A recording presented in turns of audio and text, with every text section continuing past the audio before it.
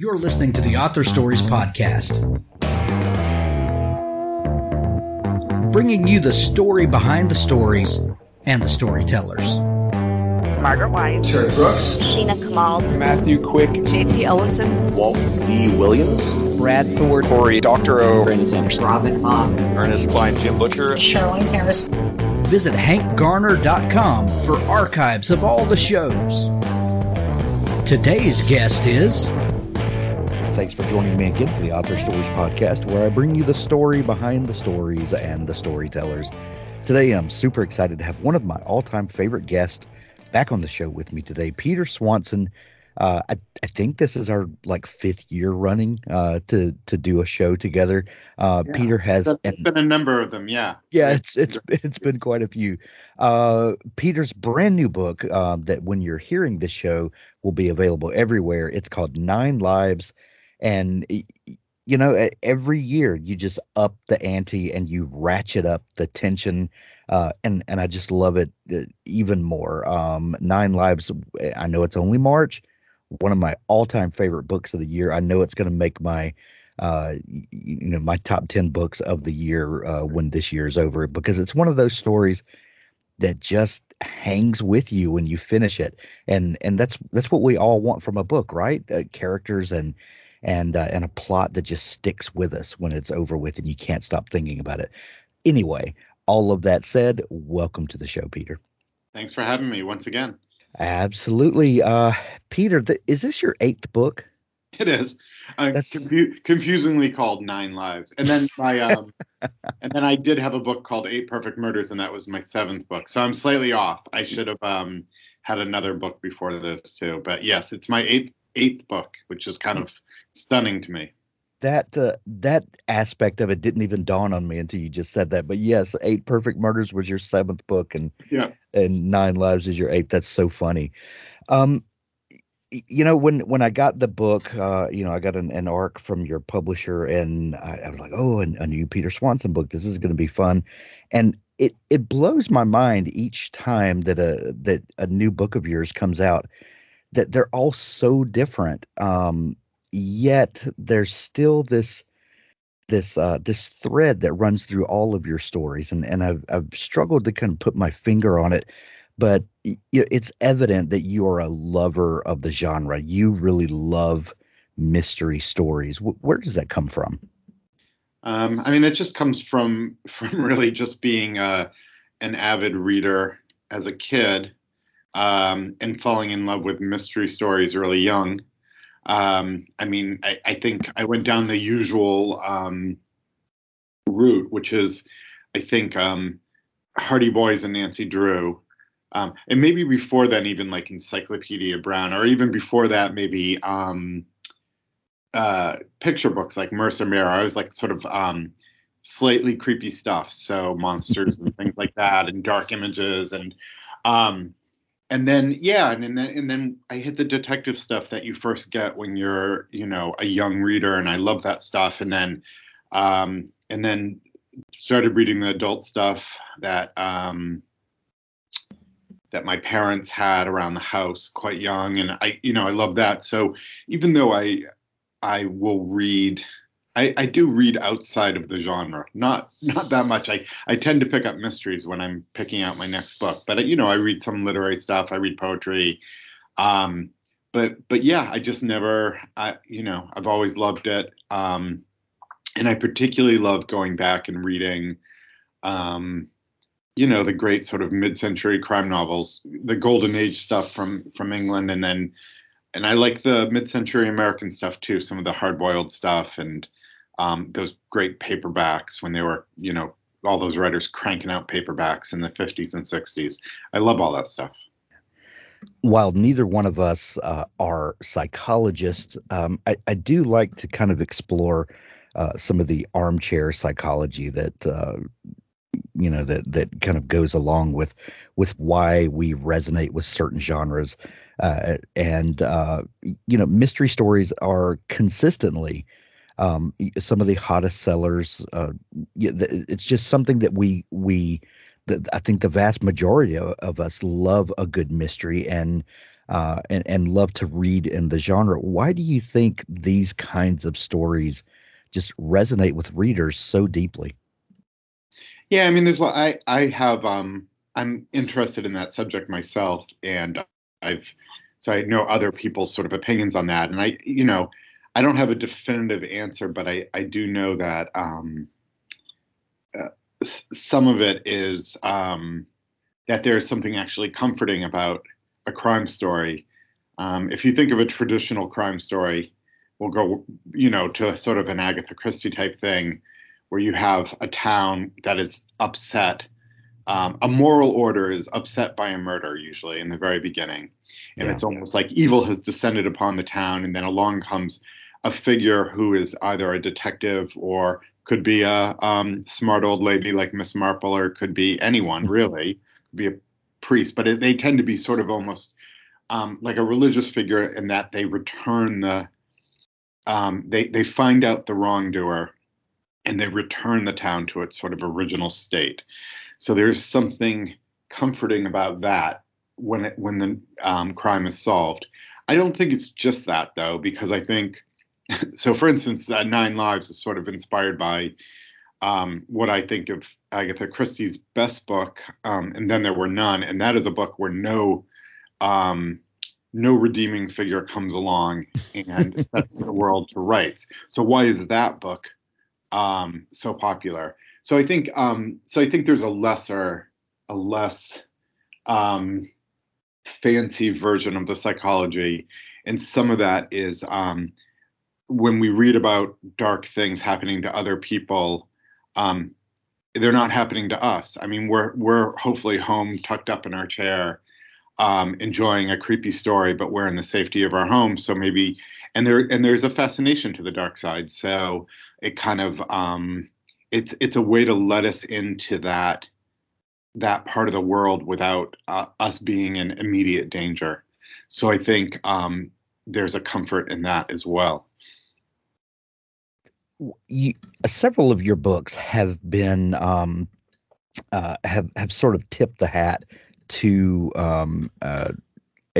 a standard of the genre, if you will. And Nine Lives, I think it's fascinating that you were thinking of that Agatha Christie story in the beginning. Do stories begin that way for you a lot of the time? Are you thinking about the way someone has done something in the past, and you start thinking about, I wonder if I could take this genre trope or whatever and maybe turn it on its head or something? Or is there a character that walks onto the stage of your mind, or like what's that kernel of inspiration usually like for you? Yeah, I mean, it comes from different places, but I mean, I think a way to think about it is I am coming at my writing career as being heavily inspired by other crime novels and looking to sort of do my own versions of them. It makes sense because I don't, for instance, some people who write crime novels were involved in, the field of detection. They might be an ex-police officer or something, and then they would come at it very differently. Yeah. Or they might be a journalist who was on the crime beat. I think sort of Michael Connelly comes from that. Who you might be pulling them from actual, like, real crimes that are happening. I don't have any connection with that world. I don't necessarily want any connection with that world. So sort of my ideas do tend to come from books that I love. For something like Nine Lives, I always wanted to do the type of story where a group of strangers are gathered and then get killed off one by one. And I think what always held me back was that it was, where are you going to put these strangers? If you put them on an island, that's been done. If you put them in a snowbound hotel, that's been done. If you put them on a train, that's been done. I mean, they're all done by Agatha Christie. But there was something sort of creaky about that. Not that it couldn't be done well, but I was always held back a little bit when I was thinking about this genre. And then I came up with this idea of, what if they just received a list? They weren't put anywhere, but essentially when they receive this list, it marks them for death, and it kind of, in a way, puts them on this figurative island where someone's we don't know who. So as soon as I had that idea, it kind of cracked for me. And I was like, oh, that's a story I kind of want to tell. And then, it's just months and months of sort of daydreaming about it and imagining what the story might be like before I eventually, decide to sit down and try and write it. And the fact that we live in the 21st century kind of closes the scope of reality, because you can have a list of people and get some of the same effects as people being in close proximity, because we do have ways that connect us as a society now, and that brings a whole other aspect to the story, that you can have these seemingly completely unrelated people, but still have ways to kind of close those gaps. Well, and one of the early things that happens is, for the 9 strangers that receive the list, some of them don't even really pay attention to it. Some of them become quite obsessed with it. But one of the things that they sort of all seem to do is Google the names, of course, right, to try and find out who these other people are and find out what their connection is. And there is a connection between them. So I think there's a couple different ways to go with these golden age plots. And locked room mysteries and things like that is, you either got to set it in the past, or you got to find a way to do it in the present and sort of embrace the technology, because, it's tricky. It does change things that, people now have cell phones. So when they're isolated, you're never that isolated. And there's only so many times in a novel you can put someone out of cell phone range before it begins to look like it's just a cop-out. So I think the way to do it is to sort of say, what I was interested in this one, I mean, you always think in these stories that, if you're trapped on an island with a killer, all you have to do is get off the island and then you'll be safe. In this story, there's this sort of, this killer that seems almost supernatural in the ability to off these people. So there is no escape. I mean, you have all the technology in the world, you even have police protection, and it might not be enough. So I kind of like that idea too.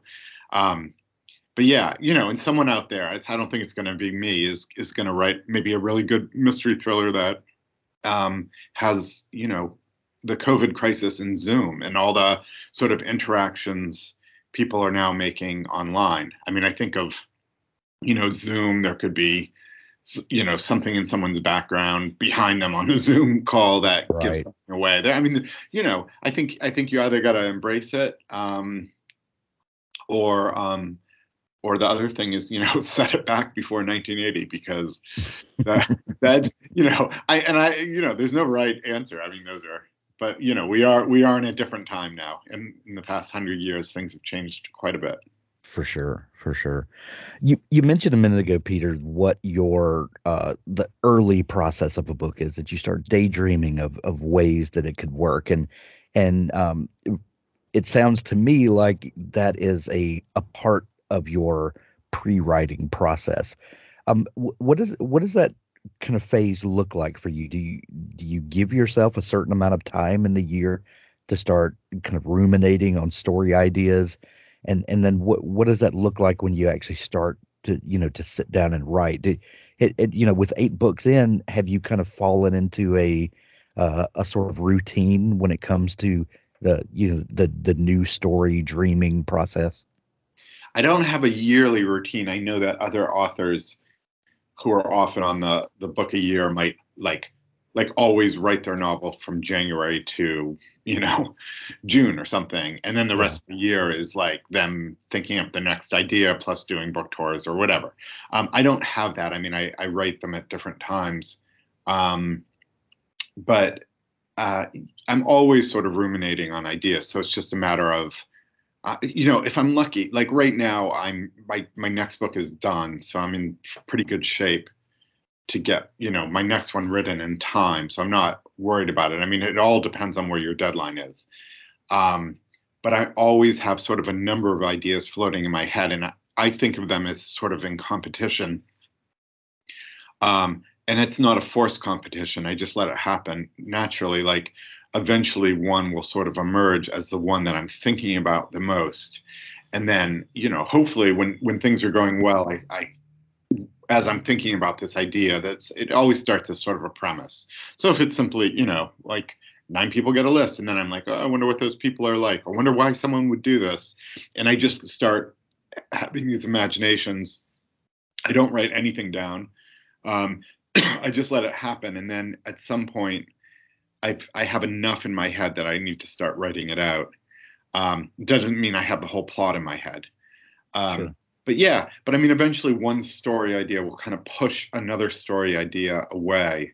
And that's when I'm sort of ready to start writing. And, and I've had all sorts of things, I have a couple half novels that, because I don't plot them out in advance, I've had some written half a book and, kind of hit a dead end, I didn't know where to go from there. It's the risk you take. And that's okay. I mean, again, it all depends on your deadline. If I have a strong deadline, I have to push through. But so that's how I do it. The important thing for me is to be excited when I'm writing it, that I'm excited about the story, that I'm not forcing it. And hopefully my theory behind that is that if I'm excited by the story, someone else will be as well. Things We Never Got Over, the new book by best-selling author Lucy Score. Bearded bad boy barber Knox refers to live his life the way he takes his coffee, alone, unless you count his basset hound Waylon. Knox doesn't tolerate drama even when it comes in the form of a stranded runaway bride. Naomi wasn't just running away from her wedding. She was riding to the rescue of her estranged twin to Knockemout, Virginia, a rough-around-the-edges town where disputes are settled the old-fashioned way, with fist and beer, usually in that order. Too bad for Naomi, her evil twin hasn't changed at all. After helping herself to Naomi's car and cash, Tina leaves her with something unexpected, the niece Naomi didn't know she had. Now she's stuck in town with no car, no job, no plan, and no home, with an 11-year-old going on 30 to take care of. There's a reason Knox doesn't do complications or high-maintenance women, especially not the romantic ones. But since Naomi's life imploded right in front of him, the least he can do is help her out of her jam. And just as soon as she stops getting into new trouble, he can leave her alone and get back to his peaceful, solitary life. At least that's the plan until the trouble turns to real danger. Things We Never Got Over, the new book by best-selling author Lucy Score.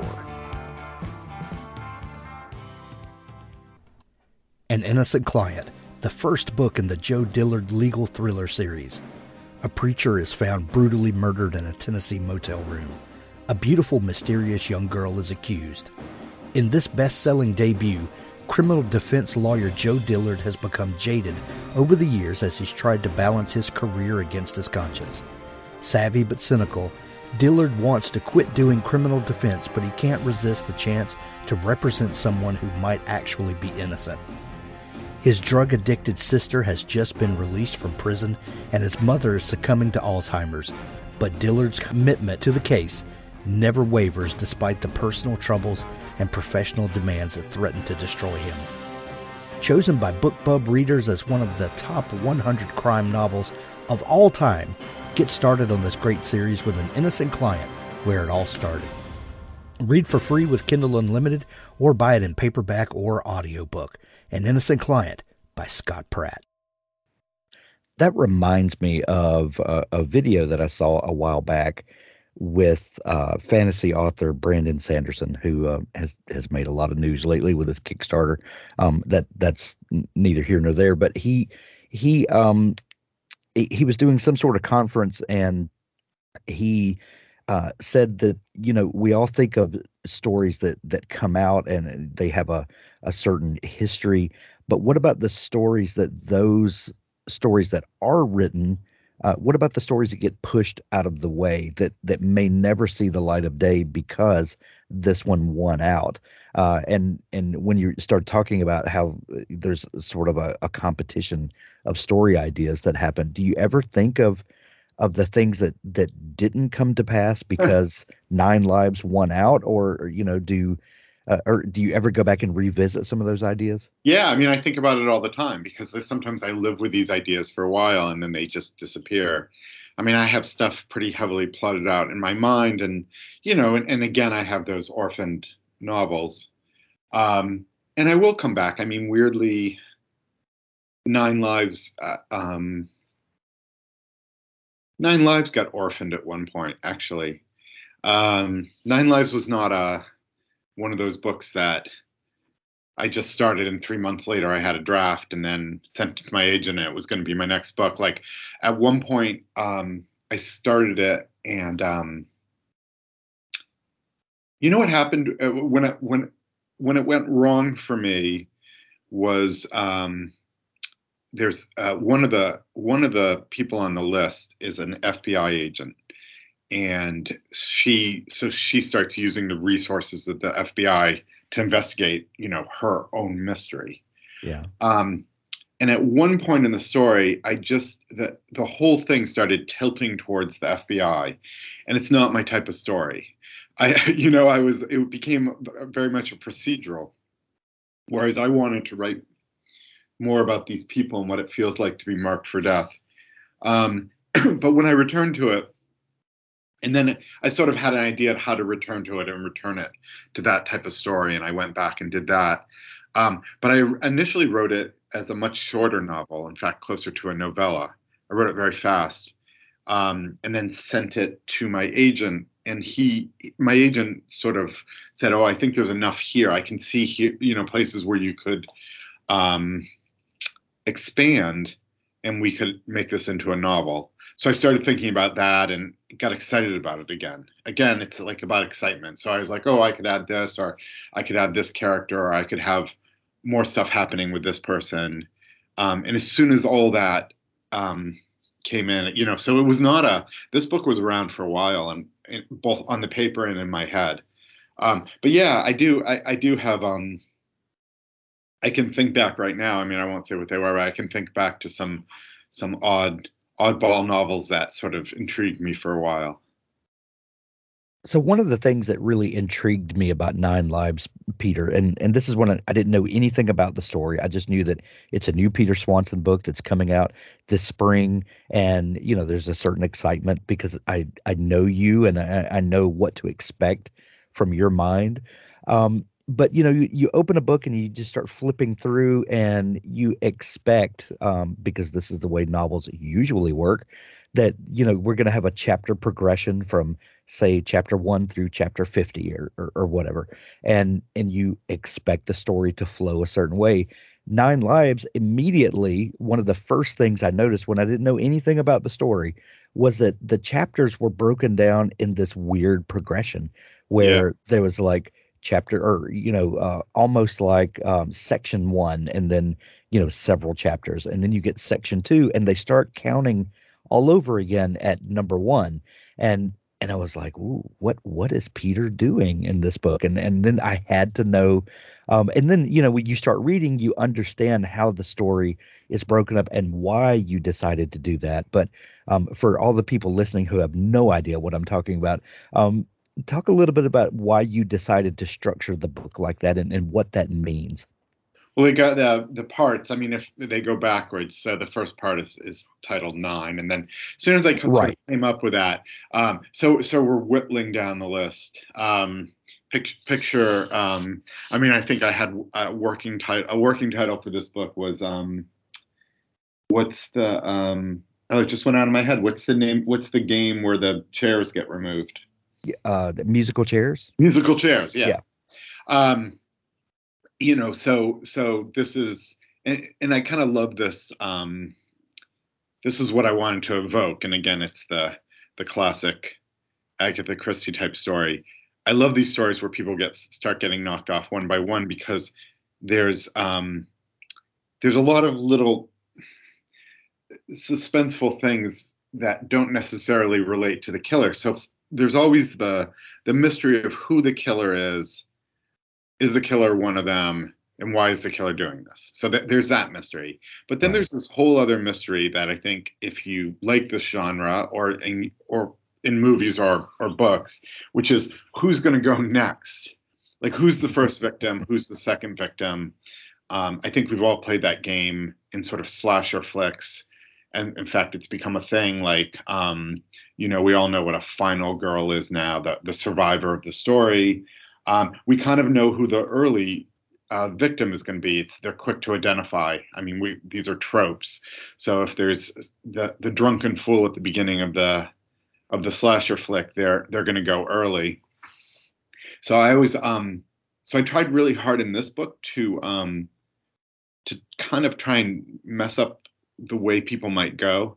So I tried to like make it look like some of them might last longer than they do, and some of them might have gone earlier. So I had a lot of fun with this notion that as you read, it's each part of the book is counting down the people on the list. It's also my version of the figurines on the table and then there were none that keep disappearing. So Right. it's a visual thing for that. But yeah, I came up with that early, that to number the parts like that. And it was a lot of fun.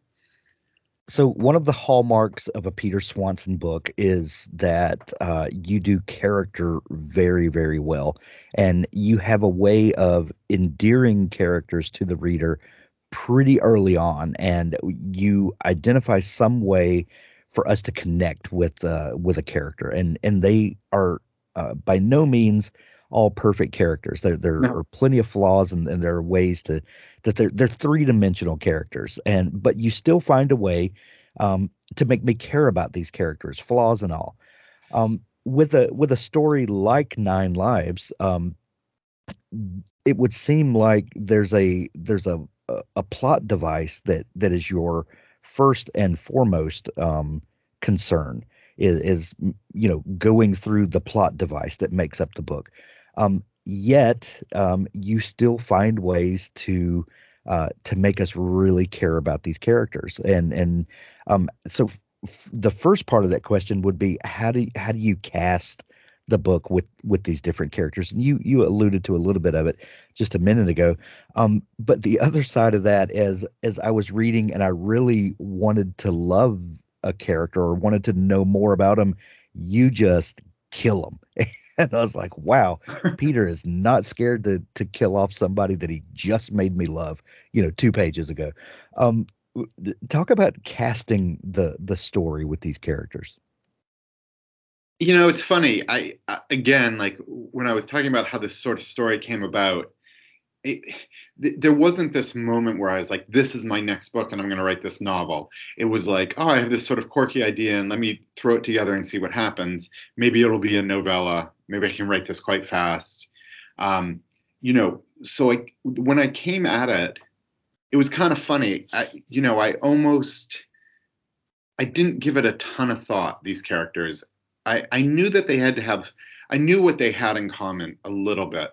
So I had some guidelines about who they might be. But other than that, I wanted them to be random, living in different parts of the country, pretty random people, some people that I don't normally, write about. And I almost just came up with them really fast. I was like, okay, oh, there'll be this person. There'll be a guy who, a sort of singer-songwriter guy in Austin, Texas. I've never written about him. They came really fast. And then that was really fun to, and they kind of stuck around. Like I didn't replace, I think there was sort of one person that I chose not to write about, but in general, like I just kind of picked them almost randomly, and that was kind of good. And then I was stuck with them. And then it's just fun to have a character and think about, I always do think about empathy, even for all my characters, what were they like as kids? What do they want right now? Are they happy people? Are they unhappy? And the thing about killing them off, and I did feel a little sad about that in some cases, but I think, if there's, I hope it's not, it's not, I didn't write necessarily a philosophical murder mystery novel, but there is this sense underneath that what's happening to these characters is going to happen to everyone, which is we're all being stalked by death. So I was kind of thinking about where are they in their life when they die, and some of them are things are getting worse, and some of them things are getting better. And I did think about that philosophy of, what kind of life do you want to live before you die? And I had some of them, their lives were getting better, and then they suddenly die. And but maybe that's a good thing, right? Maybe that's how we should all go out. So I was trying to think of it that way, in terms of their deaths. Peter, when you and I met, I think we were talking about your book, All the Beautiful Lies, at the time, which would have been 5 books ago. Yeah.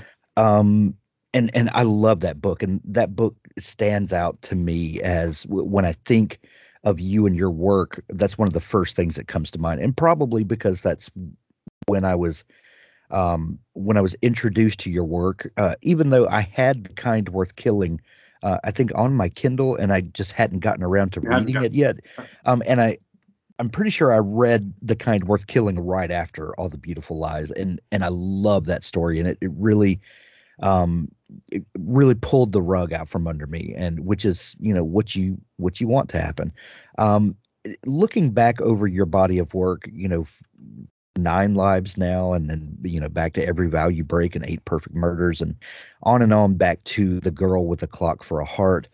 When you look back over your writing career now, you're 8 books in, you've established yourself in the genre. People anticipate when a new Peter Swanson book is coming out. How do you look back on your career, and do you look back on that first book, and do you ever think, wow, if I knew then what I knew now, I might have done this differently? Or do you not allow yourself to do that, and each work stands as a representation of who I was at the time? And and not to say anything negative about that first book, because it's an amazing book, but with the benefit of 8 books published now, there's a natural growth that happens with any endeavor. How do you look back over your writing career? Well, I think you're right. I mean, I think there are some things that, like, if I went back, I would do that story differently, or but I don't think that way. I mean, I think, while that might not be, I don't think my first book is a favorite of mine, but it is a favorite of mine in the sense that it was my first book. Right. That was when I first got a call that I was going to get published. It was about that book, and and that was the book that actually got me an agent and a publishing deal. So that will always, that happened for its reason, and then generally I just let them go. I mean, I think that is my. I don't think a lot about my books after they're out in the world, and so I tend to. I'm excited about something new, so which is another idea. So I'm thinking about that. But it is, I think, one of the cool things when you come out with your first book, you're like presenting yourself to the world. You're like, this is my book, and there's this pressure. You feel like everyone's got to love it or something. There is something nice about having a number of books out there, because every book has maybe some detractors and some fans. It's funny. I mean, I have some fans who quite like my books who really dislike All the Beautiful Lies. I think because of some of the subject matter. And that's fine. That's like, that's totally fine with me. It didn't work for them, but they love these other books.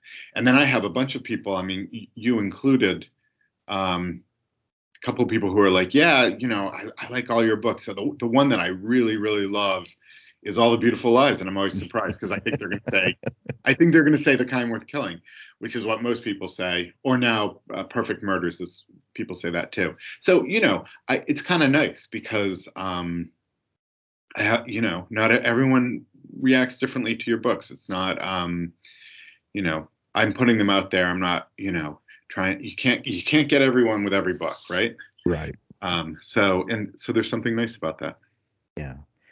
You mentioned earlier that you had finished book 9 already. Yeah. Can you tell us anything about it? I know we're a year away from seeing it, but what was your inspiration? Yeah, well, it's my first. I'm calling it a semi-sequel. It follows up on the Kindworth killing by bringing in two of those characters from that book, the detective Henry Kimball and Lily Kintner both return. But then it also introduces a new story, two new characters, Joan and Richard, who meet in high school, and then all these characters sort of converge. So it is in a way a sequel, but with a new story, but a lot more Lily in it. So that's the first time I've ever done that.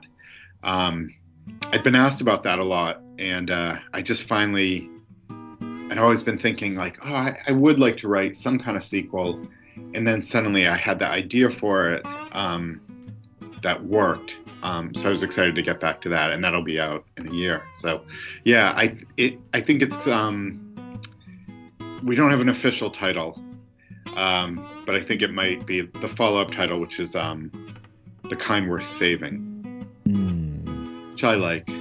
Yeah, you just gave me a year of sleepless nights wondering about that book, so you can rest easy knowing that now. I like that. Yeah. 9 Lives, when you're hearing this episode, is available everywhere now. Go grab it. You can either use the links in the show notes to grab it in Kindle edition or hardcover or audiobook. Peter, I've got to tell you, I love listening to your audiobooks. There's a different, even if I've read, a physical arc or an ebook arc, listening to the story is I get to experience it all over again. And what a great way to experience these stories. Or go visit your local bookstore, support local books, and you can grab all of Peter's books there as well. Peter, if folks are just discovering you, God forbid, at this point in your career, tell them where they can find you online and dig into all the great stuff you do. Probably the easiest thing to do is just go to my website, which is peter-swanson.com, and then that'll have information, but it'll also link you to, I'm on Instagram and I'm on Twitter and Facebook as well. And we'll link up all those places to make it easy for folks to find you. Peter, always a highlight of my year, not only your new book, but getting to chat with you and catch up. We're going to send everyone to pick up their copy of 9 Lives. Thank you so much for taking time to come back on the show. Thank you, Hank. Now stay tuned for an audiobook excerpt from Richard Gleaves' The Jason Crane series.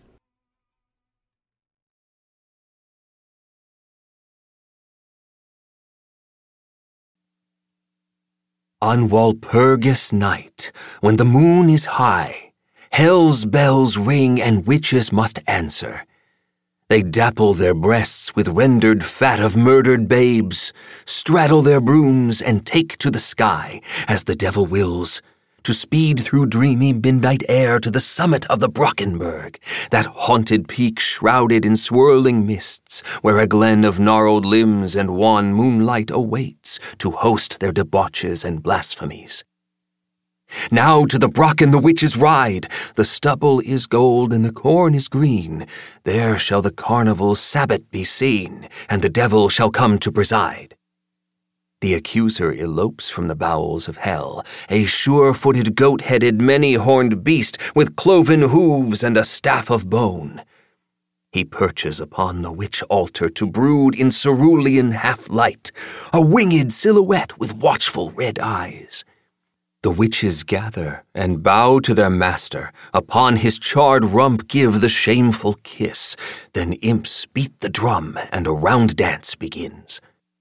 Lash yourselves into frenzy, hags! Pass the chalice of pure marrow broth. Whip the ground with your hair, tread the sky with your feet, dance with joined hands around Satan's cold fire. Then find out a nook of nettles and moss, and lay with the rough-skinned beast of your choosing, suckling some rancid teat of desire. But hist! The cock crows. Away, away! Gather your tatters and broomsticks and wits, back to your huts, to your thresholds and hearths, and become once more, at the red break of day, the furtive adder in your neighbor's garden. The ghost host of the Salem Sorcery Tour, dazzling in his steampunk Victorian morning crepe, let the spell he'd woven trail through the twilight air like a hag across the moon, then chirped, "Isn't that silly?" and bowed, sweeping the wet grass with his satin-ribboned top hat. The tour group gave a polite round of applause. Nobody believes that stuff today, but the Puritans sure did. They took witches very seriously. If they went down in the morning and bought eggs, and one was rotten, surely the devil had come in the night, gone boop, tee-hee-hee, then scampered off on his little hooves. And who's in league with the devil? Witches. We're taught that the Puritans were super nice and cute with little buckles on their hats, but it's not the case, folks. They were fanatics. Witch hunts don't happen in a healthy society. They hated kids. They hated women. They were crazy. And that craziness. He turned on the spot, casting a protective circle around the stone garden of the witch memorial. Got these people killed.